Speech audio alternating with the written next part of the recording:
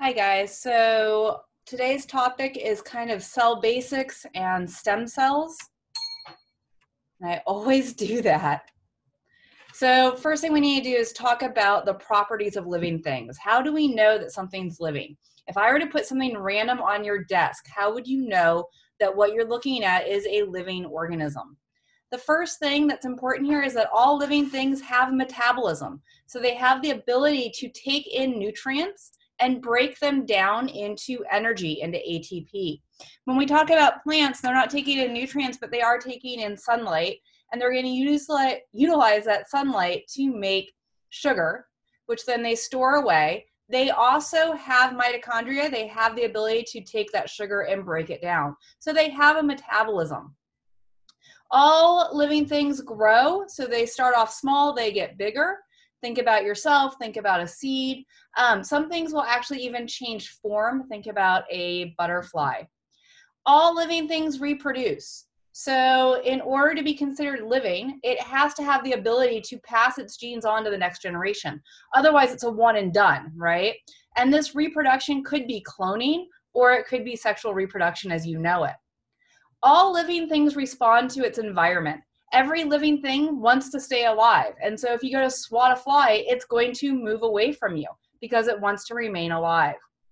All living things have homeostasis, which means they maintain their internal balance. If I get too hot, I start sweating, and I'm doing that to cool my body to maintain it at a constant temperature. If I get too cold, I start shivering. That is a contraction of the muscle. It increases my body temperature. All living things have nutrition. So they take in food or they take in sunlight. They have some way of getting what they need to grow and develop and respond and all of that. And like you may have read when you were little, everything has excretion. Everything poops. Two examples of living things. Now, when you see examples on an IB lecture, these are the IB approved examples, which mean these things will show up or can show up on your IB test. So you may see chlorella, and you need to know that chlorella is a unicellular marine plant that is photosynthetic. It is an example of a multicellular organism that does photosynthesis. The other example here is a paramecium. It is a unicellular protist, and it is heterotrophic. So paramecium is a heterotrophic example of a living thing. Chlorella is a photosynthetic example of a living thing. And there are videos for you to watch here embedded. You need to know the relative size of things. So when you look at this picture, you can see that an atom is smaller than a molecule, is smaller than a virus, which is smaller than a bacteria. The way this usually shows up on the IB exam is which of the following things is the smallest, and it gives you a list of these items, and you have to pick off the list what you think is the smallest. You guys need to know how to calculate linear magnification. So if I give you an object that's on a slide, you need to be able to tell me its actual size. And the way you do that is by this equation here, which is magnified size equals real size times magnification. How are you going to get the magnified size? Usually there's a scale bar that's given with that picture. I usually tell my students to bring a ruler into the exam. It helps you utilize that scale bar. Surface area to volume. Cells are limited in their size by their need to exchange materials with their environment. You can't get like this huge balloon because then you're not going to be able to get the materials from the center of that balloon all the way out to the edge for osmosis or diffusion. These two colored bullet points here are important. The rate at which a cell uses its resources and produces heat or waste is proportional to its volume. So its use of material is proportional to its volume. Its uptake or excretion of waste is proportional to the surface area. So obviously the bigger you are, the more you need to use things, but the bigger you are, the harder it is to get what you need into the center of the cell. Note that volume mathematically increases faster than surface area, and this is why our cells are limited in size. Everything shows emergent properties. An emergent property means that the sum of its parts is less than the whole. Your neuron can do less than your brain. A single cell in your body can do less than you as an organism. So everything is showing emergent properties. Sorry guys, it's a holiday and I am just tripping over my words left and right, but we'll get through it. Multicellular organisms show emergent properties because the whole organism can achieve more than the individual cells that make them up.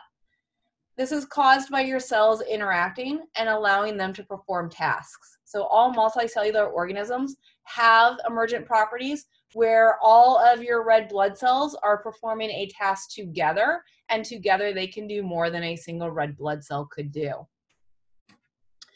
All of your cells have differentiation, which means once you get past about the 8th day in an embryo, your cells are starting to decide what they want to be when they grow up. And that means that they've got the entire instruction manual on how to be a human, but they're only going to read one chapter. So in every skin cell, it has the entire instruction manual on how to be a human.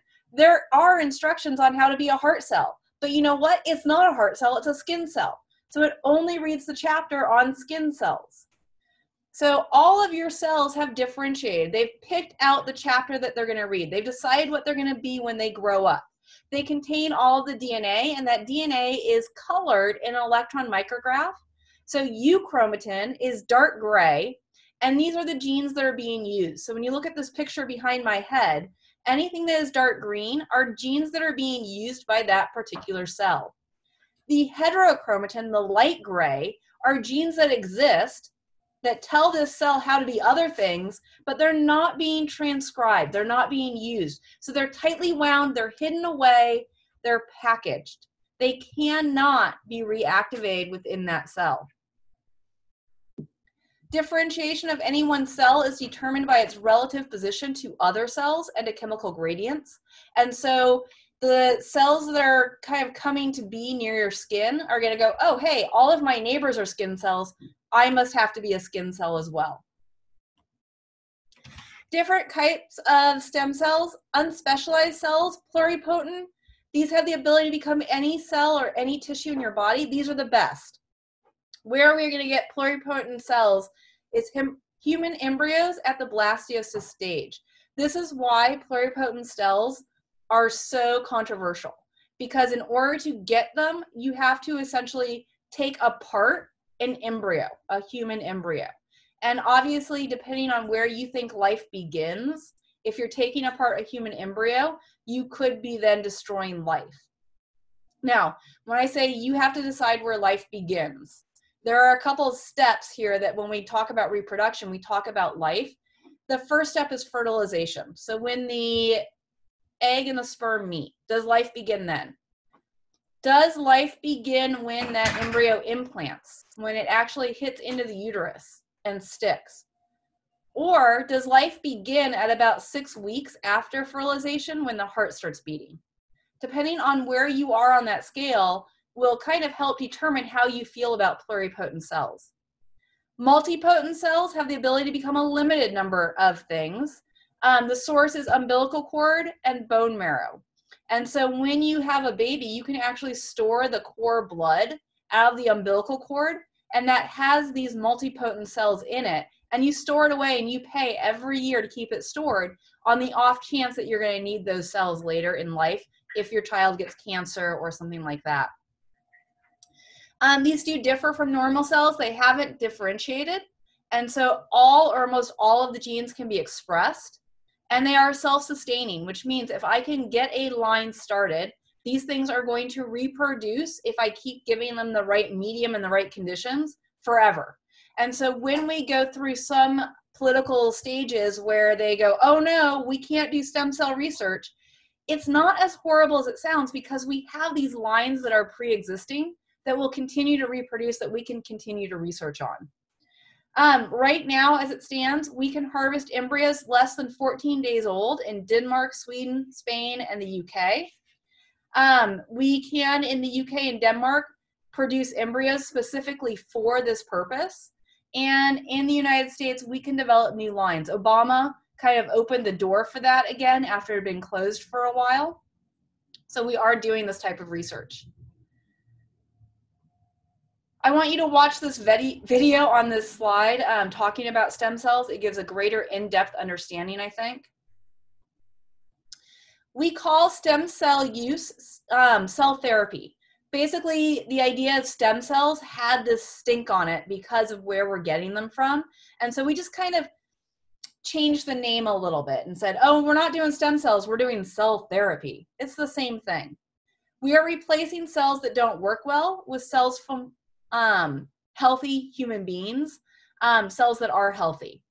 An example here is bone marrow in people with leukemia. So we use chemotherapy and radiation to kill a cancer patient's bone marrow, and then we replace it with healthy bone marrow from someone else. That bone marrow can then start producing red blood cells. There is research going on now with skin cells for people with burns, new corneas for people with vision problems, growing new neurons if you're paralyzed. We've had great success in adding stem cells to heart muscle after patients have had heart attacks, and we've regained 50% of what's been lost. Stargardt's disease is what you need to know for IB. They can test you on Stargardt's disease. This is an inherited disease resulting in a vitamin A deficiency. Vitamin A is necessary for retina function, and so you start losing your eyesight, essentially. And we are using stem cells to regenerate the retina and restore eyesight. Okay, that's where we're going to stop for this lecture. Maybe, if I can stop the recording.